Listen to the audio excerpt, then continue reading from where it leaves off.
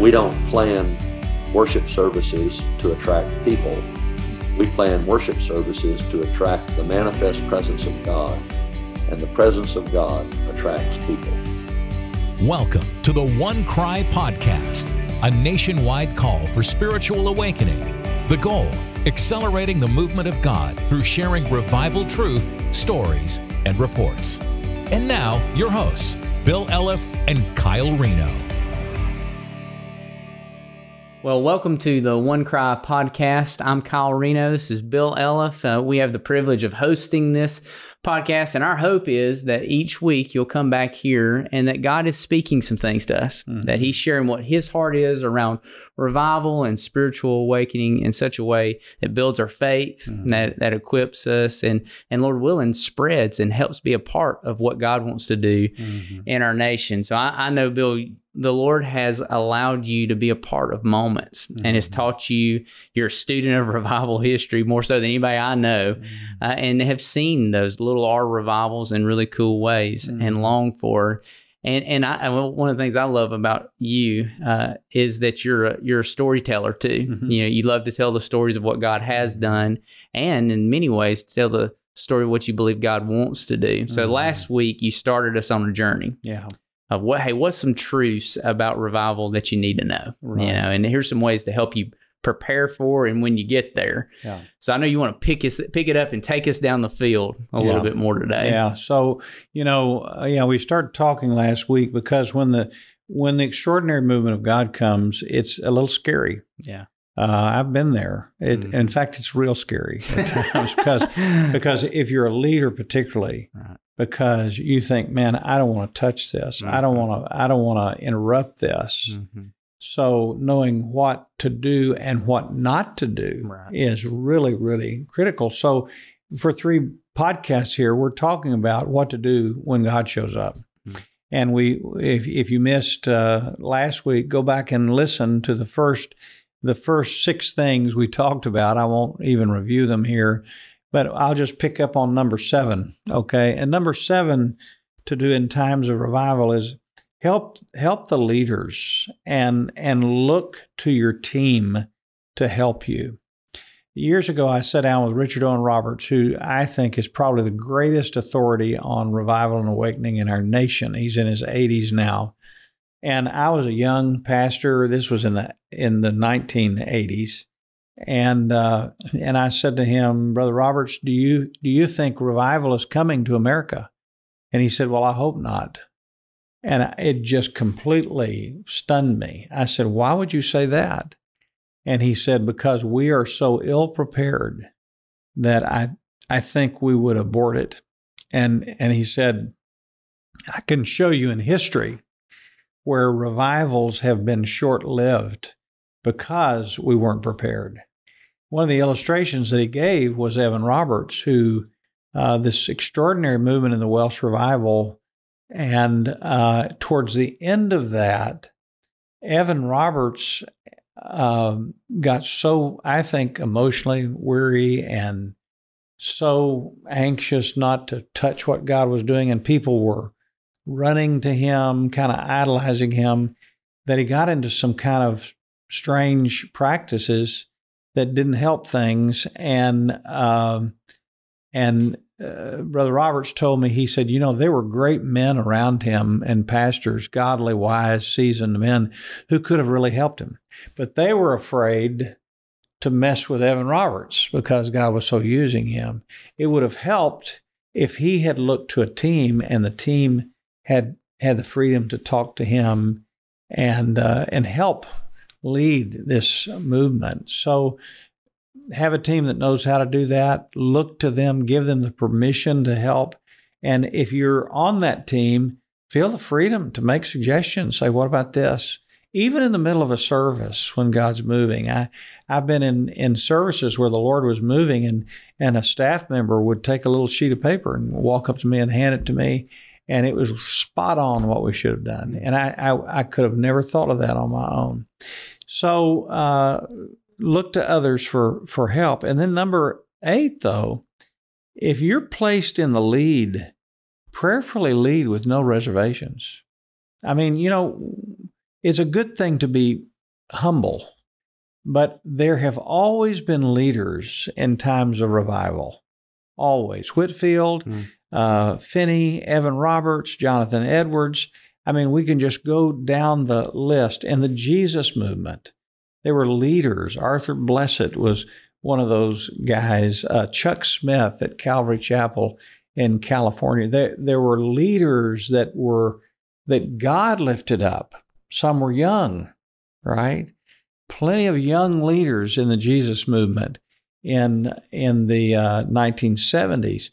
Well, don't feel hesitant like, well, if God is pushing you to lead, don't kind of back off and say, well, I don't want to be too proud. No, if you're called to lead, right? Step out if he's telling you to do something, and feel the liberty to humbly lead under the leadership of the Holy Spirit.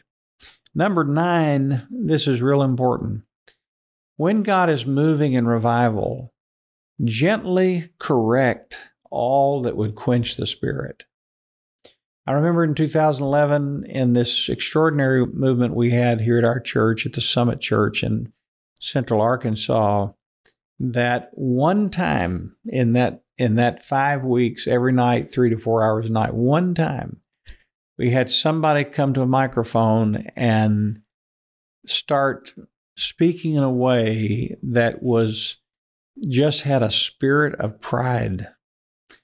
I watched our whole congregation just kind of recoil at that.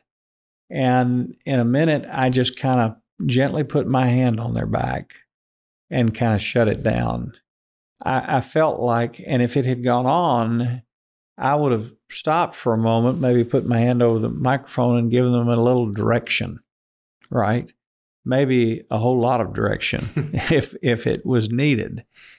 So the devil is, when revival comes, I want to tell you, you have kicked a hornet's nest with the enemy.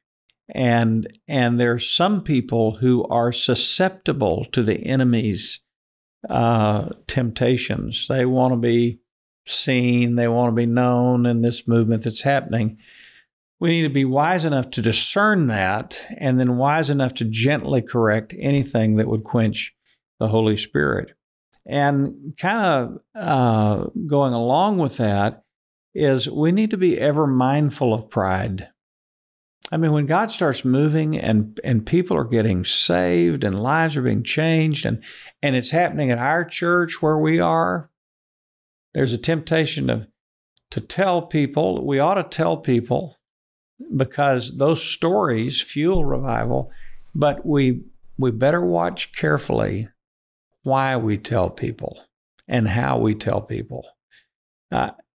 Pride is knocking on my door 24 hours a day. And my flesh wants to be recognized and known. And so you have to be careful. I remember during that movement of God, and people were being saved and baptized in their street clothes every night, just coming and being saved. And I remember one day we had a number, I think it was 14 people just been baptized spontaneously in a night service. And somebody said, well, what happened last night? And I almost said 15. And I knew I was doing it, just round it up, a little bit to kind of be ministerial about it. And the Lord said, what's your pride? And I said, 14. I kept very clear notes of those things because I don't want to exaggerate, which is one form of pride. So be very careful. Nothing would quench revival more than taking credit for it yourself. So be mindful of pride. And here's another thing, number 10 or 11, wherever we are, seize the moment, realizing that this may never happen again in your lifetime.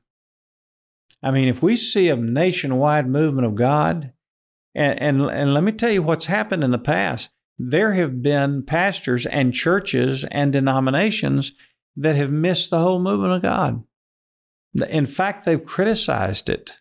They've downplayed it, right? They didn't realize that this is a moment in history where God is trying to bring a course correction, and they pulled back.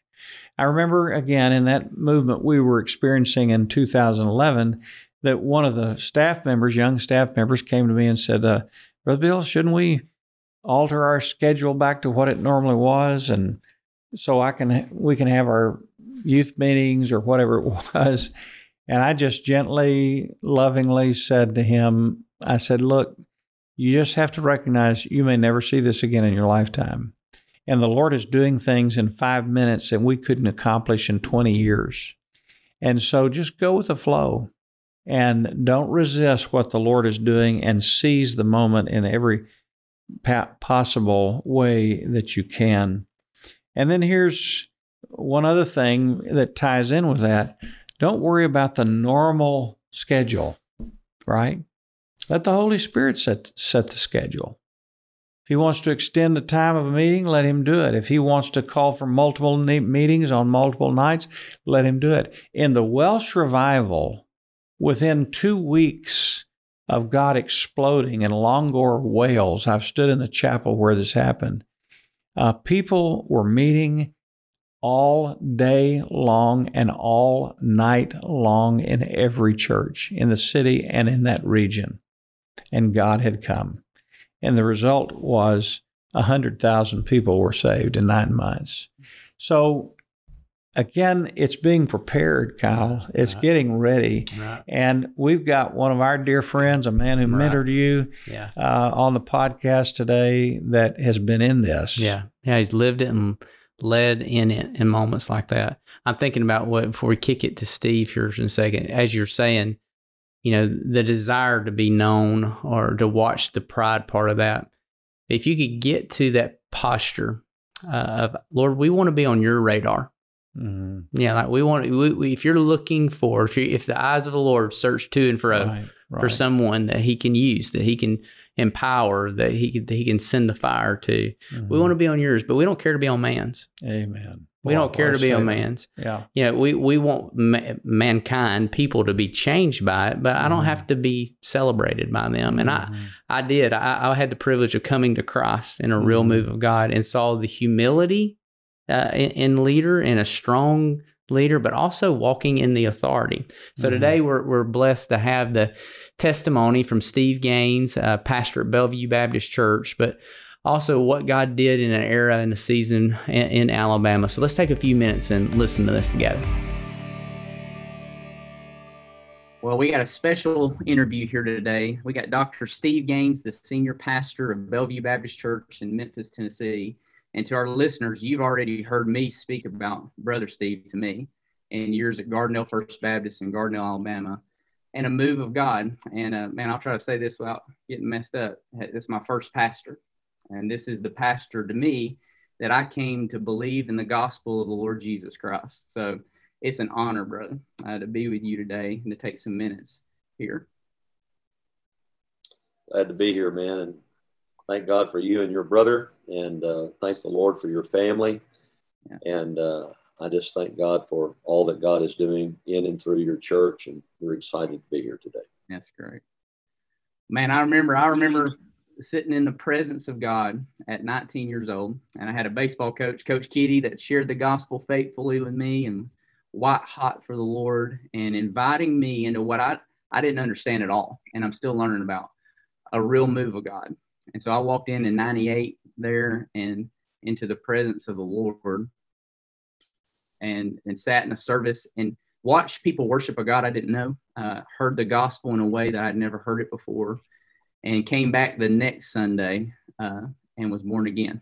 You walked off stage, and as you were walking off stage, I was passing you, crumbling at the altar and being radically transformed. And in the years that followed, got to watch what had already been happening at Gardendale First Baptist, and was ruined by a real move of God, by revival. And so, Brother Steve, if you would, man, just share we got pastors and church leaders across the nation that are hungry for revival and want to know, like, what changes in a church when a real move of God comes. So maybe you can give a little before what was happening, what happened at Gardendale, and how it changed that church really forever.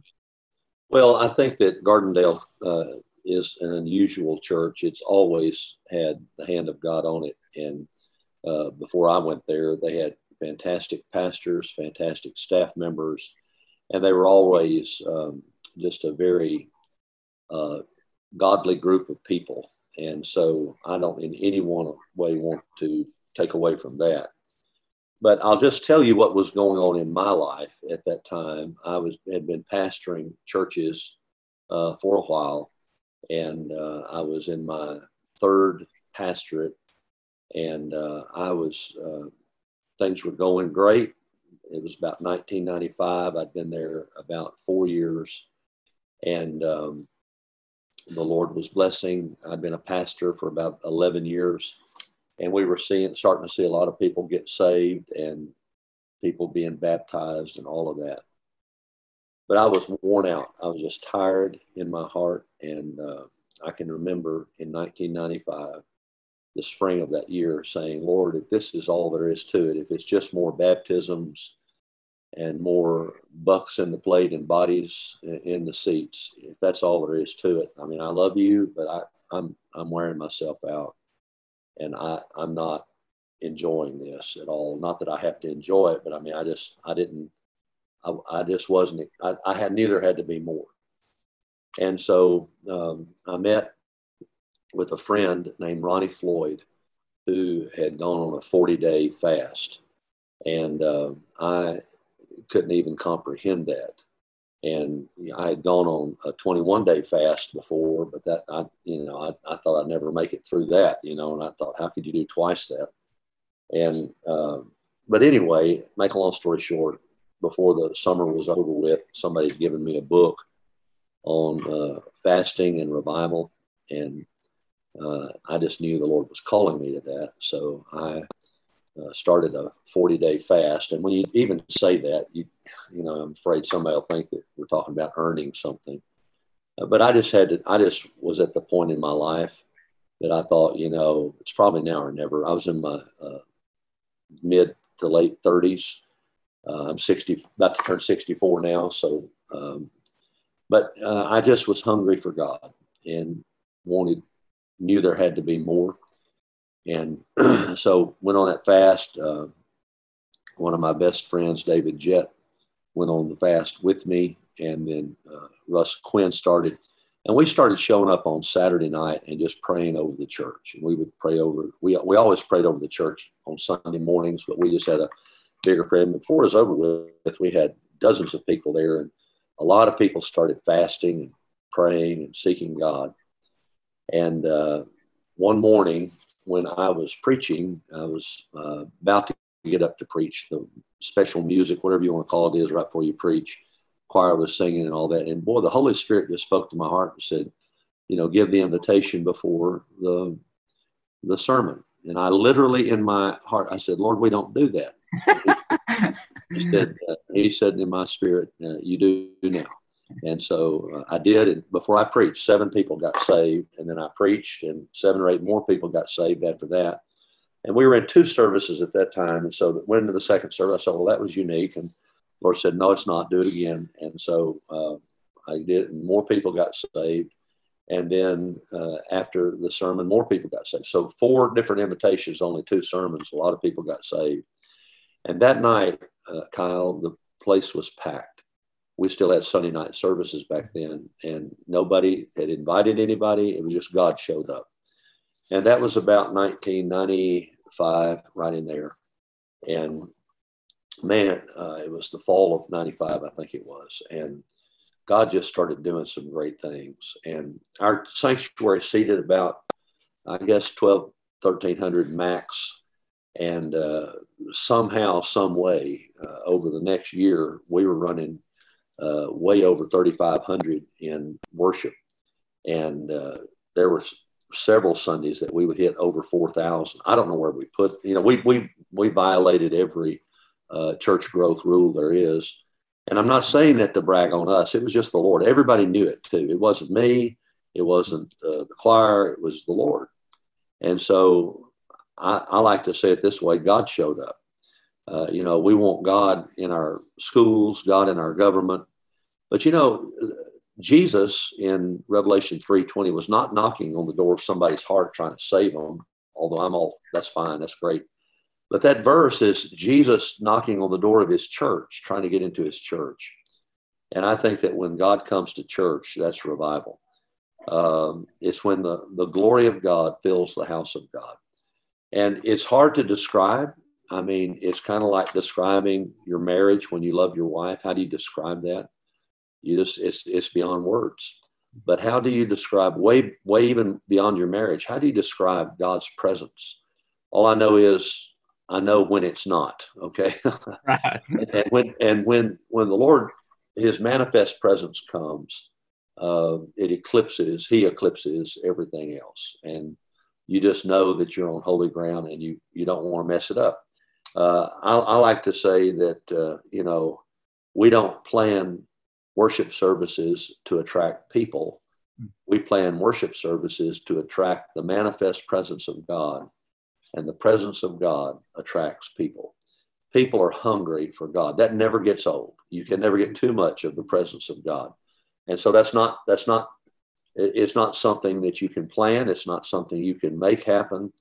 But church is not a performance. The audience is not the people in the pew. The audience is God, and we're all worshiping, and it's all about Him. It's not about us, and just welcoming the glory of God. Yeah, just obviously that for years there's this lingered move of God in Gardendale, and more people. I mean, hundreds, if not thousands, of people are coming to Christ, being baptized. But there's I remember when I came to know the Lord, and I was getting to know men, like real men in that church. Well, what blew me away, I thought that for someone to follow Christ, they had to become domesticated. One of the biggest turnoffs to me to the faith, because I grew up in rural Alabama. I heard about Jesus, obviously, and was invited to churches, but it felt like to be a guy that was a part of the church, you almost had to check your manhood at the door. But when I walked into Gardendale, and in this season where the Lord was moving, I saw real men really passionate about Jesus. Right. And it blew me away. And so just seeing that in the church, I remember coming on a Sunday night, and I sat down beside Danny Hearn, and he's pouring sweat on a Sunday night. And I said, man, I just got to know him. So what are you doing? Why are you sweating? He said, well, after church this morning, I had to run up to the lake. They had somebody that was using their lake place. I had to run up to the lake, get them all set up, family or somebody was coming in from out of town. And then I had to get back here. And I said, well, man, you could have missed, couldn't you? And I remember him looking at me and goes, oh, I'd never miss. Because and this was the phrase. He said, I don't want the phone call later that, hey, you missed tonight and God showed up. And there was just this anticipation. So maybe, Brother Steve, you could share what changed in that hunger in the church in those years that really it ruined so many of us. It really you got by God's grace, out of those years there, you got pastors all over the place that share that same heart now and are seeing that happen in other churches. So what do you think the Lord was doing, in some of that changed people in the church? I think it's living for an audience of one. I still go back to that. I think that, getting away from the fact that we're not trying to grow the church. I'm not against church growth, but I feel like it's something that results out of revival instead of something that we're just to pursue. I do think we're supposed to witness, I think we're supposed to share the gospel. I think we're supposed to serve people, invite people to church and all those things, whether God's manifest presence is as thick as we think it needs to be or not. Right. But I do think that when the Holy Spirit really comes into a room and anoints the place, and it's just different. And when you try to describe it, it's really hard. It's almost indescribable. It's kind of like, when Jacob was at the foot of that stairway that went to heaven, he said, surely I've been in the Lord's house, and the Lord has been here. And I don't know, man, how you describe all that. I mean, how do you describe God, Right. But I do know this, that there is a difference, and I do know that there's more. And I think that that's what all the people are looking for. I think that, people that are church growth people, they think that if we get more people, that will be the case. And then the Pentecostals believe if we get more of the Holy Spirit, that will be the case. But it's not really that. And I'm not putting down anybody, Pentecostals or anybody. I'm simply saying, though, it's where we surrender to the point where God has more of us. Mm-hmm. He's able to do what, not that he can't do what he wants to do, but we allow him to work in our lives in such a way we become humble enough and we become vulnerable enough that we just say, Lord, have your way and do whatever you want to do. So there were times, that we would, it was all about his service. We wouldn't just go through perfunctory in the worship time. We might sing another song. We might sing right in the middle of the sermon. We might, I remember one Sunday we sang the whole time and I never preached. We gave the invitation. A bunch of people got saved. We had witches saved. We had people of the LGBTQ plus movement, people saved. We had and delivered, and we had a lot of things happen like that. And so, I think that it starts with the leaders. Yeah. I think that, there's a psalm that the Lord really showed me back in the day about how important it was for the leadership to be in sync with the Lord. And it's Psalm 133. Behold, how good and how pleasant it is when brothers dwell together in unity. One thing that happened was the whole staff got together. Mm-hmm. And we said, you know what? If there's anything in this staff that is going to hinder revival, let's get rid of it. Right. And so we all made a commitment to love one another and to serve in humility with each other and to humble ourselves. Mm-hmm. So dwell together in unity. There was great unity in our staff. It says it's like, to give two illustrations, it's like the precious oil of the head coming down the beard mm-hmm. of Aaron's beard, coming down from the edge of his robes. And it's like the dew of Hermon. This is Mount Hermon that supplies all the water for the Jordan River. Jordan means descend from Dan. Dan is the northernmost of the tribes of Israel, and it's right there by the Mount Hermon. And so all that water flows down from Mount Hermon, coming down from the mountain of Zion, upon the mountain of Zion. For there the Lord commands the blessing, life forevermore. I give all that to simply say you got oil flowing down, you got water flowing down, and you've got unity flowing down.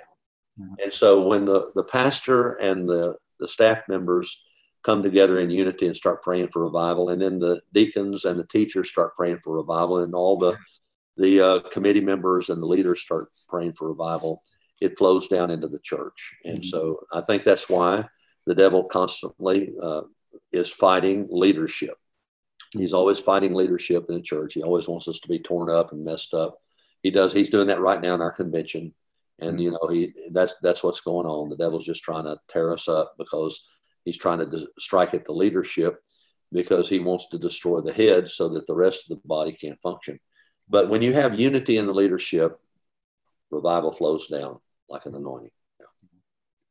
I felt like, man, the spirit that was in the church, everyone was looking to the Lord. As God was using you, he was using other people, but we got past people real quick. And there was this hunger, this genuine desire for Jesus. I mean, just for Jesus to be exalted and praised, and knew he could change lives. And so it was awesome.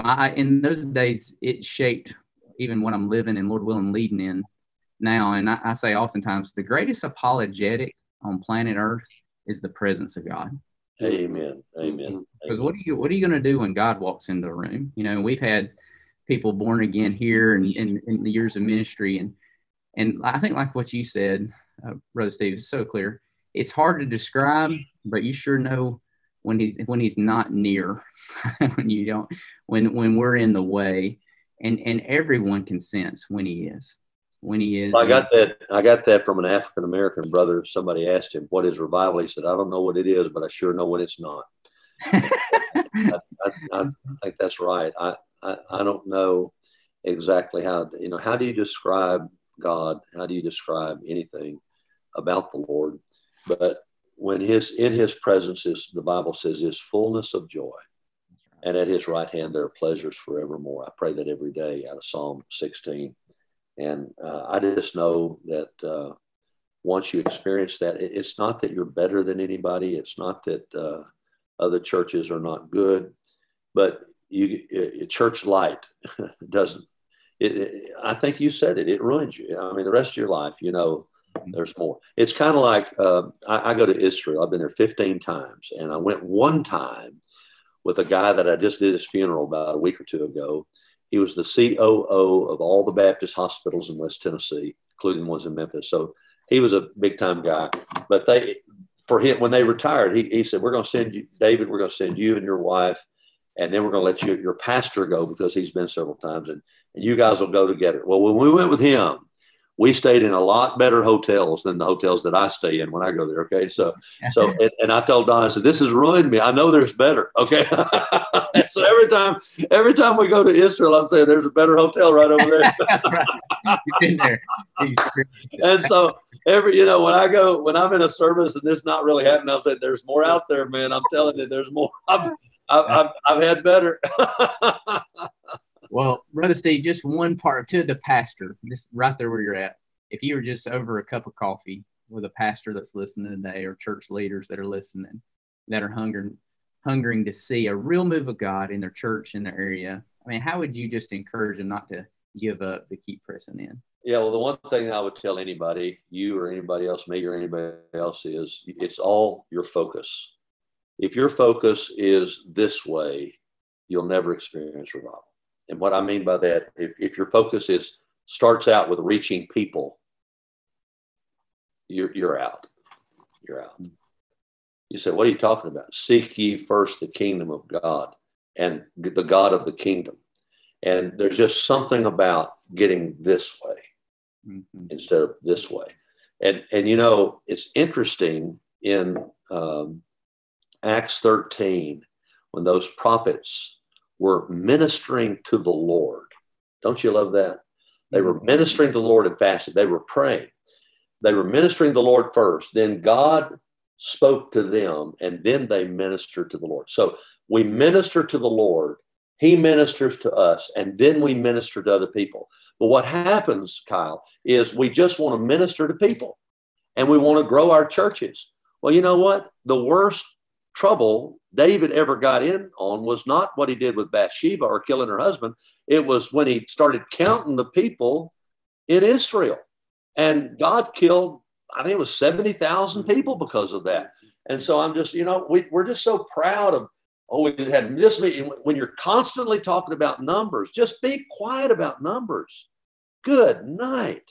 Stop talking about, we had this many baptisms, this many people got saved, this many people in Sunday school. Who cares? Who cares? How much of God was in there? And when God shows up, more people will get saved, more people will be in the Bible study than you ever dreamed of. But just don't focus on the numbers of people. Focus on the Lord. And I just think it's just redirecting your focus, man, and putting your focus on the Lord. And that's where you got to live the rest of your life. Man, well, thank you for your time. I know my heart. Well, let me just say this real quick. I've got a friend here, Bill Street, who was there the latter part of it, and then Noah said him. Could they just say a quick word? I would love for them to. Okay, Bill, say a word there. My first time to come to the church was probably about 1997 or 1998. I came on a Sunday night. I'd been talking to Steve and hearing what all God had been doing for a long time. But I came to the church on a Sunday night. I was on the way to Atlanta to a John Maxwell conference, if I remember. I walked into the church probably about 30 minutes before church started. The choir was just warming up. I mean, they weren't, full blown. They were just warming up. And when I walked in the front door, there was such a sense of the presence of God. It brought tears to my eyes. It was just the realization God just touched my heart and said, I am in this place. Mm-hmm. And it was just surreal. The only thing I know to even compare it to was a few years ago, my wife Dana and I went with Steve and Donna to the Brooklyn Tab. And we had been up in Symbola's office. Service had already started. Dana and Donna were probably 20, 30 feet in front of us, and the guys opened the door for them to walk in, and we were walking in.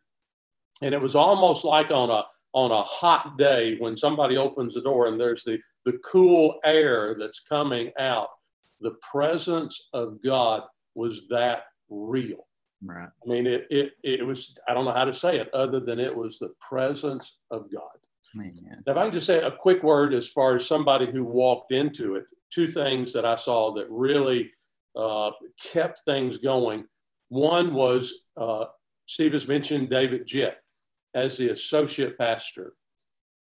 It not only was it Steve from the pulpit and every other place, being used by God to be the voice and face and all the other things, but Jett was right there. Philippians 1:27 talks about that he hears of them standing firm in one spirit with one mind, striving together for the furtherance of gospel. Jett and Steve were of one spirit that's really doing that, leading it. And the other one was music. You have to have a minister of music that is going after God. That is just absolutely essential. So those are a couple of things that I would say as far as observations. Great. This is Noah Sidham, and just real quick, he'll say a word, and I just want to. These are two of my best friends. So yeah, Kyle, you and Brother Steve and Bill all saw what the Lord did at Gardendale First Baptist. I've not seen that. I've heard about it and I've read about it and I've prayed for it, but I'm guessing I'm probably representing a large portion of even people who are listening here who have not actually been part of that, who have not actually seen it. I feel like, what Habakkuk wrote in Habakkuk 3:2, Lord, I've heard the report about you and I fear. Oh Lord, revive your works in the midst of the years. In the midst of your years, make it known. In wrath, remember mercy.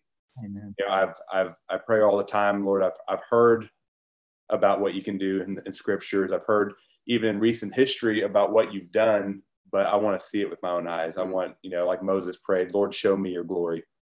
And the Lord has really convicted me lately. That really, I think the reason I don't see the Lord move is because I probably don't believe the Lord as much as I say I believe him. Jesus said in Matthew 17, 20 and following, that it was because of the littleness of their faith that they weren't able to see the Lord move in the life of the demon-possessed child. He said, because of the littleness of your faith, for truly I say to you, if you have faith the size of a mustard seed, you will say to this mountain, move from here to there, and it will move, and nothing will be impossible for you. So for me, I think it really points back to my own faith a lot of times of, do I really believe what the Lord says when in the scriptures? And I'm praying that I will be able to see the Lord work in that way and to experience that. And I'm grateful for guys like you and for Brother Steve and Bill and others who have seen it. But I want to see it myself. Right. And Noah just came off of a 40-day fast. So we've got another thing we're doing in Memphis, and I'll be quiet. We're doing Memphis Prayer 365, where we've got dozens of churches praying, and we're going to have Memphis prayed over 365 days a year. Every minute somebody will be crying out for Memphis. So we're doing that now. Bill's in charge of that, and we've really gotten some great things together on that. So we're praying for it to happen in Memphis, man. We want God to open the windows of heaven, pour out a spirit upon us, and we believe if it hits in Memphis, we're right in the middle of the nation. That's why FedEx is here and everybody else. So we want it to go to the whole nation. Amen. Believe in every word of that with you. Now, you got a lot of people here in Arkansas that are believing that, and there's pockets popping up all over the place where God is awakening this desire. Know what you shared, be encouraged, because you got a lot of brothers in ministry around your age that's believing for the next great move of God. And I think we're beyond a political solution. That's right. If God doesn't show up, we have no hope. Yeah. And honestly, we've been here before, and the Lord did show up. And I believe it's going to happen. I remember that I will end with this. I remember coming out of the presence of the Lord, Bill, to what you said about worship. And I was born again, and I was walking across the street because you had to park at Winn-Dixie. You remember, like, we didn't have any parking left. And for the first time in my life, I felt free. And I was walking across the street, and I had my hands stuck up in the air, walking toward Winn-Dixie, and I didn't know worship or know why I did that. And I remember people walking across the street to go to church, and they had to be thinking, man, church is good if dude's walking across some parking lot with his hands up. Because, and I say that to say, just to our listeners today, man, when the Lord's moving and setting people free, Amen. Everything changes. Amen. That's the Lord's best advertisement, is a changed life. Amen. Exactly right. Well, Brother Steve, we love you. Thank you for taking the time to share what's on your heart and what God's used you in. And we'll catch up another time. All right, buddy. Thank you so much. Well, hallelujah, right? Yeah. I got to live in life changed and forever changed. And that, it just makes me think, Bill, you know, I've heard you say about this often, you know, coming out of the Jesus movement, I believe for decades, we've lived in the wave of what God did in the lives of leaders. You're one of those leaders, many leaders. And then I was blessed in this little R revival that has shaped my life. And I know other pastors that have had moments like that. But what we need again is that movement of the Lord where the next generation of followers of Christ and leaders in the church are forever changed. And who know how to steward that moment. Right. You know. How to move into it. So we're going to pray for it, right? Yep, let's do that. Let me begin, and why don't you close? And as always, on this podcast, please don't listen to this prayer. Join us at the throne of God right now, and as we cry out to the God of revival. That's right.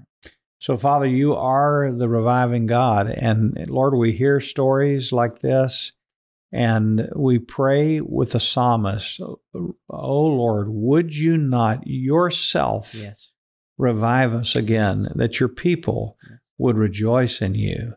And we pray for that. And Lord, we pray we'd get ready as much as you can, Lord. We would prepare a highway for our God. We would pull down the high places and lift up the low places so the King of glory could come in.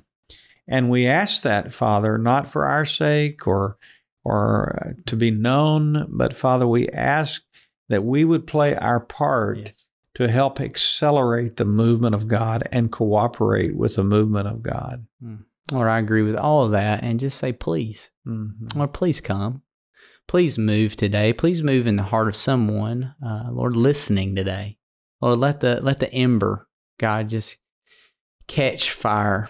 And then, Lord, I pray it spread to somebody else, and then to a church, and to a city and region, until it covers the nation and world. Lord, that lives might be changed, Lord. So please come again. Please give us faith for it, Lord. Give us faith. God, I ask for that gift, Lord, honestly, to believe who you are. It's not just believing to believe, it's believing in you and your work in the world, and your work in our life. So I pray you do it for your glory. I pray it in Jesus' name.